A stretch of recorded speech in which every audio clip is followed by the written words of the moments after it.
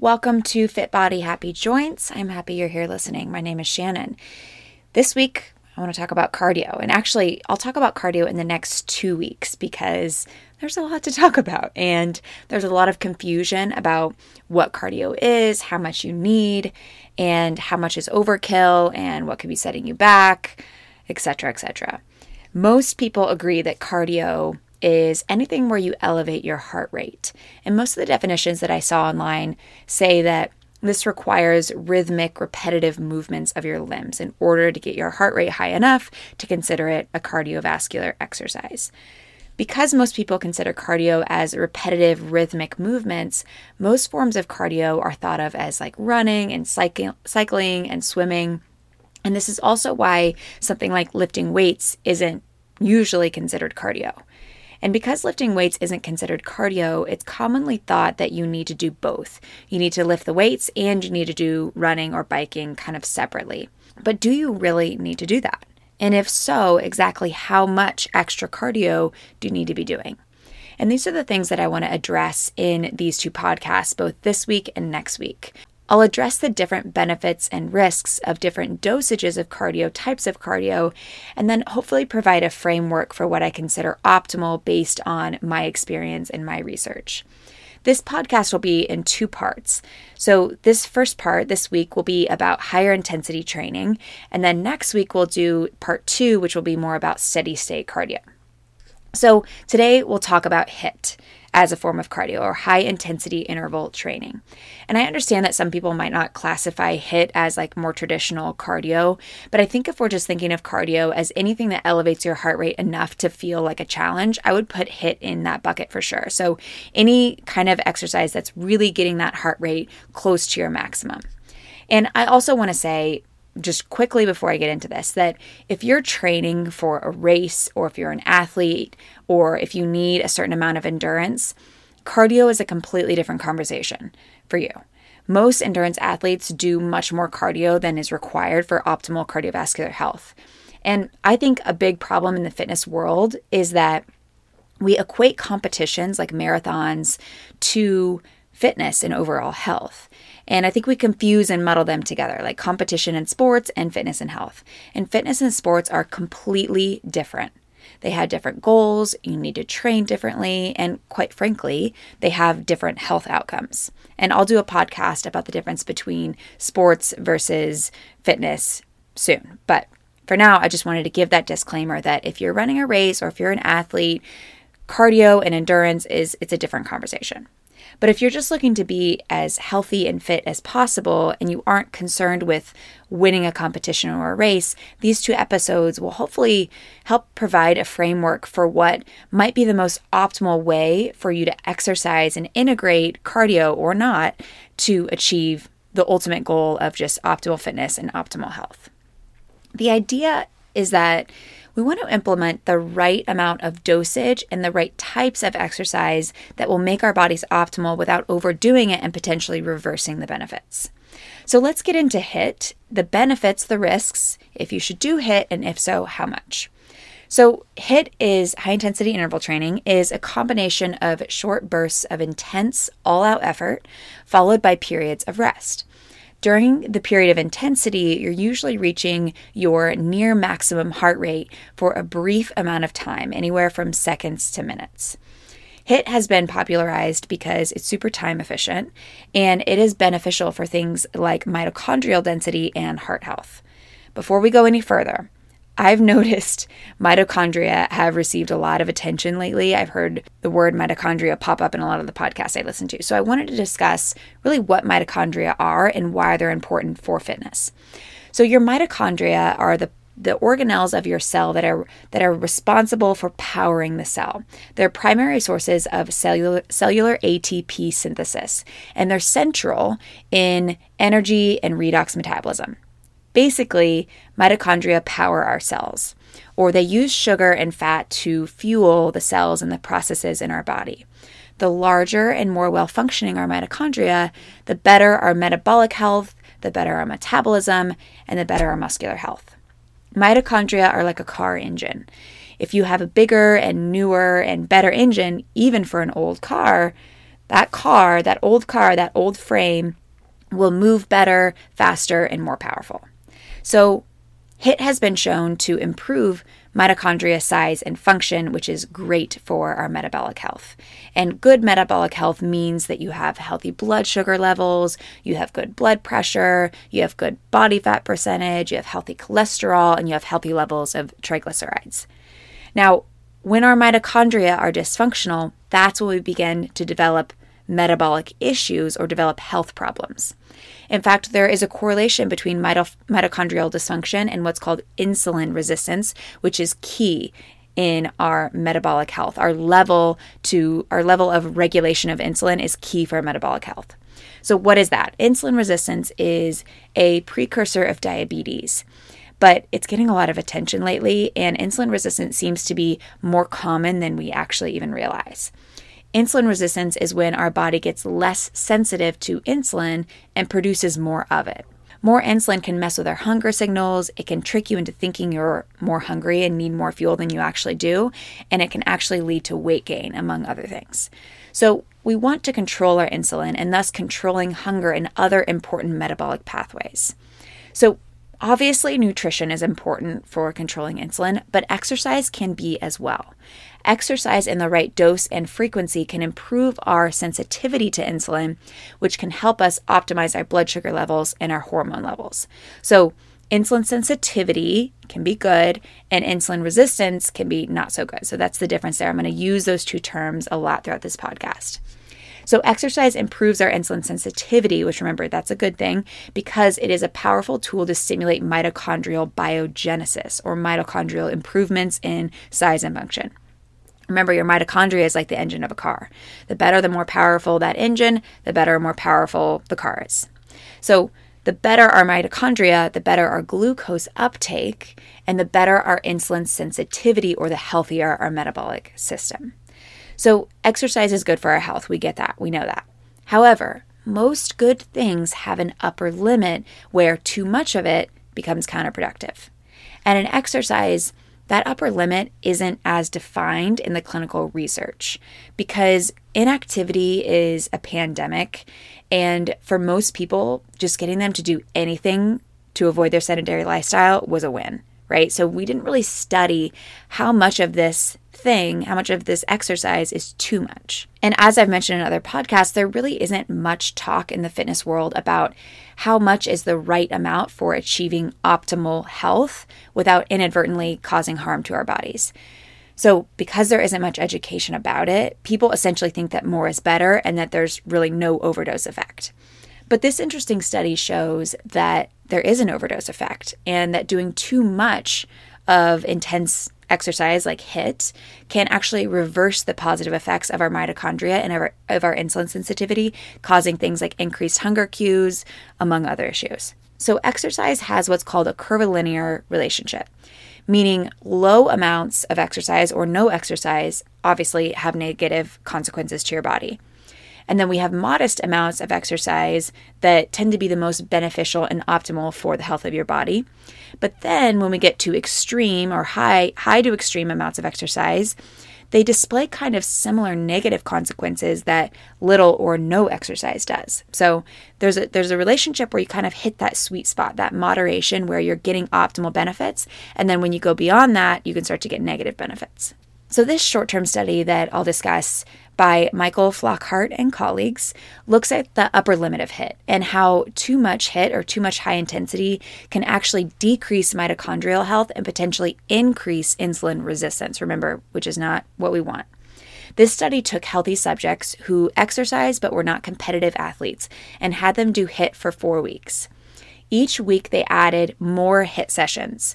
So on week 1, they started with lighter training, which was 2 sessions of HIIT. They repeated 4-minute-long intervals where they were going intense for 4 minutes, and then they were taking a rest, and they repeated that about 5 times. And all of this was on a bike. And then in week 2, they added a little bit more. So week 2 was more of that moderate week. They added a third session of HIIT. So they were doing 3 total sessions on the bike, and they ramped up the intervals. So they were going up to 8-minute long intervals with rest in between. And then the third week, they added daily interval training. So the third week was the most extreme exercise regimen, and they were doing interval training every single day. And then in week 4, they decreased the intensity again. So week 4 was intended to be more of like a recovery week. The researchers studied the participants' physiological responses to these different doses of exercise.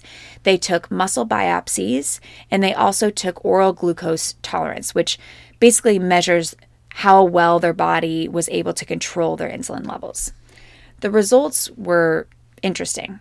So muscular output increased from baseline through weeks 1 and 2. So weeks 1 and 2 were the light and the moderate training. So your muscular output improved after week 1 and 2. And from my knowledge, this is because of what's called neuromuscular adaptation.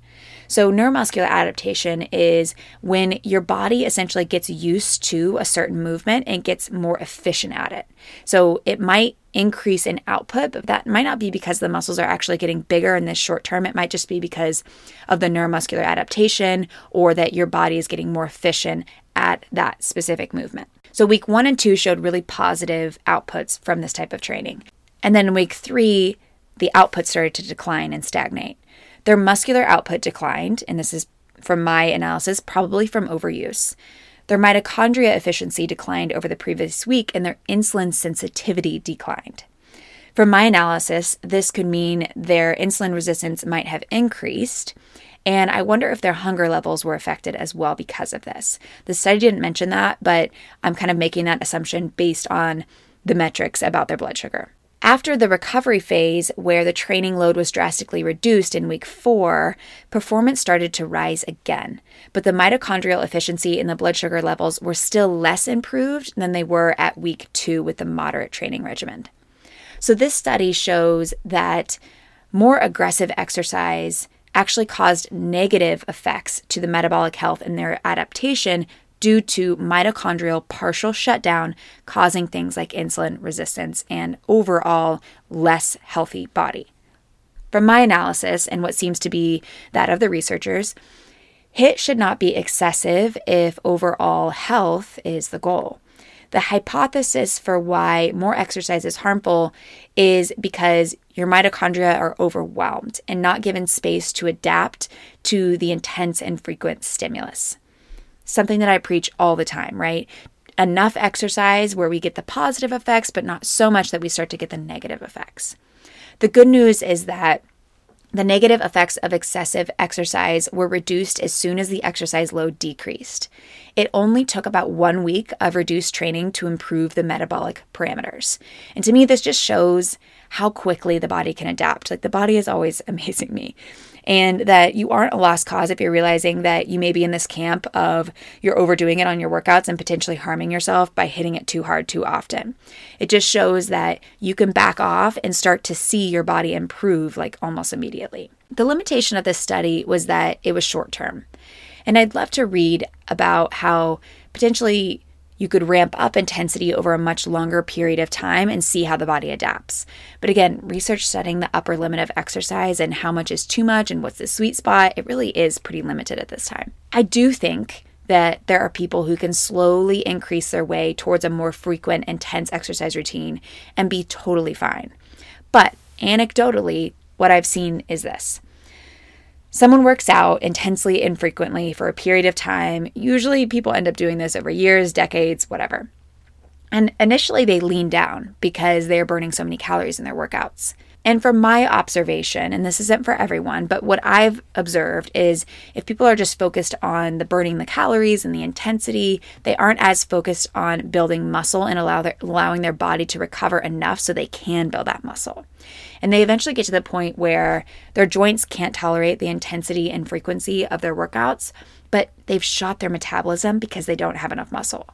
They switch to a more gentle program really out of necessity to take care of their joints, but they don't change their eating habits necessarily. So because they're eating the same as when they were burning off what they ate in their workouts, but they shot their metabolism because they weren't focused on building muscle, they can sometimes see weight gain. And again, this is very possible that you can work out frequently and intensely your whole life and be 100% fine and be super healthy. But I'd say for most people, especially if you're listening to this podcast, they just can't sustain that type of workout for very long without developing joint wear and tear or hormonal issues or fatigue issues and things like that. Back to this study. This study didn't touch on the effects of overuse of our muscles, which to me is a very important factor and could be the reason why the participants saw decreased strength within the higher frequency of exercise. So again, they saw less strength in that week 3. And to me, this could be because of overuse of the same muscles in your cycling routine. So muscles that are overstrained because of high intensity exercise without enough recovery are not healthy muscles. They don't adapt like they should if you just gave them time to recover, and you end up spinning in chronic inflammation without the upside of gaining strength and muscle mass. Because remember, strength and muscle mass are developed in the recovery, not in the workout. So if you're not giving the muscles time to recover, they won't actually get stronger. And remember that increasing your muscle mass will improve your metabolism. However, overstraining your metabolic system and your muscular system won't result in the benefits of increasing your metabolism and your joint health. So what is the line then when it comes to intense training? Many medical and sports groups suggest intense interval training shouldn't be completed more than 3 times a week to avoid these negative metabolic side effects. And from a joint health perspective, I agree with this, that it shouldn't be probably more than a few times a week, if at all. And I'll talk about that here in a moment. So if we can only gain the benefits of HIIT if we do it 2 to 3 times a week, are we just sedentary on the other days? Do we just not work out at all on the other days? Or should we train in different ways on the days where we're not working out intensely? So I found another study that looked at the benefits of short, intense exercise versus longer, more gentle workouts more frequently. So this is a really interesting finding. The study took overweight men, and they had these men exercise on a bike. They divided the participants into 2 groups and had each group exercise for different amounts of time and intensity and frequency. So group 1 performed short, all-out workouts, think like a HIIT workout on the bike. They sprinted for 30 seconds with rest in between, and they repeated that 4 to 6 times. So their workouts were really short, but they were really intense. They only worked out 3 days per week. And then group 2 exercised more moderately. They exercised on the bike for 30 to 40 minutes at more of a moderate heart rate, 60% of their max heart rate, but they worked out 5 days per week. Both groups at the end of the study were more fit. However, the group in the moderate intensity exercise shed more body fat, their blood pressure improved more, and they were better able to metabolize extra fat. So this study highlights the importance of frequency. Glycemic control, which is your ability to regulate blood sugar, again, back to that insulin sensitivity thing. So glycemic control was better on days that the participants exercised as opposed to rest days. So the study concluded that more frequent gentle workouts were overall more favorable than less frequent intense workouts. So we see from this second study that more frequent workouts tend to be more favorable for your body.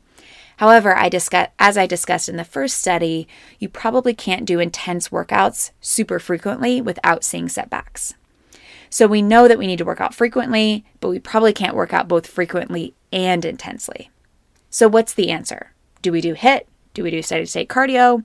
And where does strength training come in? And the answer is, it depends on who you are and how much you're doing. We want to apply enough exercise that's actually going to do something for your body without overdoing it and backtracking. From my research and experience, I've found the most favorable outcomes are when most of your workouts are light or moderately intense and focus on building muscle. Many of these studies that I saw are evaluating the shorter term benefits of exercise because they are more focused on the processes that adapt quickly. Your heart and lungs, your cardiovascular system adapts very quickly. Your metabolic processes like your glucose uptake adapt very quickly. What doesn't adapt so quickly is your muscular system. And so these studies didn't really look at the adaptation of your muscular system, which is a very important system for your overall health. Many times, muscle hypertrophy or increase in size will take anywhere from 8 to 24 weeks. But increasing muscle mass has amazing benefits on your body. It improves your metabolism, it improves your bone density. More muscle actually improves your cardiovascular health, and so much more. Basically, the more muscle you can add to your frame, the more easy you will be able to lean down, keep your heart healthier, and avoid things like a bone fracture as you age, which can change your life, especially for someone that is elderly. More muscle is a healthier body. More muscle will lead to better health outcomes as you age. So on most of our workout days, and I tend to think like 4 to 5 days per week, you want to focus on strength training in kind of that light to moderate heart rate range. Light to moderate heart rate range is like maybe 50 to 60% of your heart rate max. And what people don't realize is that your strength training workouts can often double as cardio, many times eliminating the need to add a bunch more focused cardio into your routine. Because remember, your heart and lungs don't know what you're doing. They don't know what your body is doing. All they know is that there's increased demand for blood and oxygen. So they can't tell if you're lifting a weight at 100% effort or if you're riding a bike at 100% effort. They just know there's increased demand to your tissues. So your heart and lungs have to pump faster and harder to accommodate that demand. So we might as well lift the weight and receive the dual benefit of the cardio and also improving your muscle mass. Not only can strength training double as cardio in the moment if you're doing it right, but it can also improve your cardiovascular system in the long term. When you have more muscle, your heart and lung capacity is increased as well because it has more dense tissue to serve and oxygenate. If you think about it, if your body has more of that dense muscle tissue, your heart and lungs have to work faster and harder. So as you gain more muscle, you're kind of linearly improving your cardiovascular health as well. So if we think of strength training as doubling for cardio in the moment, with the extra credit that improving or maintaining muscle mass also linearly improves our heart health, how much extra cardio do we really need? In my opinion, it isn't necessary for overall health to do a bunch of extra dedicated, intense cardio. Sprinkling in some higher intensity workouts could provide health benefits like improved mitochondrial size and function, but may not be necessary or recommended based on where you are in your fitness journey. Because studies show that HIIT is not the only form of exercise that improves our mitochondrial size and function and thus our insulin sensitivity. Moderate intensity exercise also improves mitochondrial function, but maybe not as much as the higher intensity exercise does, at least not right away. However, when moderate intensity exercise is stacked up over time and done over weeks, months, years, it could have big effects on your mitochondrial function without the negative side effects of wear and tear through your joints. So it might be in your long-term interest, both for your joint function and for your mitochondrial health, to choose moderate intensity exercise like lifting weights more often. Now, I have a lot of people who come to me wanting to add exercise in their routine for fat loss. I mean, in my DMs almost every day, I have someone saying, I want to start your program. I need to lose 30 pounds. Is this recommended? So I want to talk about this because there's a lot of misconceptions about using exercise for weight loss. And most people are adding in cardio for weight loss, which could be a good reason to do cardio. The reason cardio was recommended for weight loss was because it aided in the caloric deficit. So cardio tends to burn a bit more calories than other forms of exercise. So because of that, it was recommended for weight loss. Because strength training is less repetitive and generally slower, it isn't thought of, traditionally at least, as cardio. And it often isn't seen as a quote-unquote weight loss tool. However, disclaimer, I'll say if you've ever taken like one of my lower body build classes, you know your heart is pumping just as much as it would be if you were on a jog. But since we're moving slow, we don't classify strength training as cardio, and we think that we need to supplement it with a run to lose weight. However, as I discussed in that first study, overdoing it on the intense cardio can spiral you into more insulin resistance, making your body hesitant to let go of fat and potentially inhibiting your metabolism. And let's be honest, exercise isn't even necessary for weight loss and really should not be the primary tool. Because what ends up happening is people use exercise to lose weight. They overdo it in the intensity and or the frequency. They inhibit their ability to recover in their mitochondria and in their muscles, which means they add less muscle mass, potentially increase their insulin resistance, and then overeat because their hunger cues are all out of whack, and they end up feeling achy in their joints all the time and see mediocre results. In short, fat loss is so much more about nutrition. Please do not come to your workout routine expecting it to make up for your poor eating habits. If fat loss is your primary goal, all I want you to do is focus on your food for now. And then once you get to a good place, then maybe you start to add exercise. But if that's your primary concern, please don't rely on your exercise routine to be your weight loss or your fat loss primary tool. Okay, just had to say that. Of course, I always have to disclaimer that some people can do intense cardio all the time and see great results. And odds are that this has to do with the fact that they've figured out the right dosage for their body and their genetics and where they are in their lives. But I do believe that it tends to be overemphasized for weight loss when, again, nutrition should be the primary tool if fat loss is your goal. And then if you want, you can complement that with a routine that builds your muscles. I mean, that is how you will ultimately get an optimal body, is you focus on building that muscle and then you really clean up your nutrition. If you use exercise strategically as a way to gain muscle and improve your metabolic processes, then fuel properly, you will work with your body instead of against it. You will end up improving your metabolism and improve your ability to stay lean sustainably without the crash diets. The issue is that people want the short-term fix, right? They want to lose weight as fast as possible. And if that's your goal, this might not be the podcast for you. I'm all about sustainability. I'm not about that short-term fix. And if you don't care about the long-term effects that it has on your joint health and metabolism, then maybe doing a bunch of cardio is the answer for you. However, if you're willing to be patient, focus more on how you're eating and exercise in ways where you aren't concerned with the calories you're burning, but how your body is adapting, you will be able to develop a healthy body in a much more sustainable way. So, do you need higher intensity work at all, especially if it's wearing down your joints? I think, based on what I've read, that question remains unanswered. I'll leave you with a rough framework of how much cardio to add into your routine based on where you are in your fitness journey. If you're coming from a place of feeling broken down with chronic joint pain, chronic fatigue, or if you're a newbie to exercise, in my opinion, from my experience, cardio does not need to be your priority right now. We need to get your inflammation down. We need to focus on building protective muscle by strength training in ways that stress your muscles, not your joints. We need to take you back to square one. Build up your muscles, which, by the way, will improve your heart health and your cardio. Building up your muscles will improve your insulin sensitivity. Building up your muscles will improve your mitochondrial health and thus improve your metabolism and your fitness. So you do this by including 4 to 5 strength workouts per week. And you never want to work the same muscle group on consecutive days. So for example, you wouldn't want to work your glutes on Monday and then turn around and work them again on Tuesday. They need at least a day, preferably longer, to recover, or you won't see them strengthen and grow. Overuse will only feed that inflammation cycle and inhibit optimal results. You want to make sure you choose your exercises wisely too, right? Because not every exercise and not every program is created equal.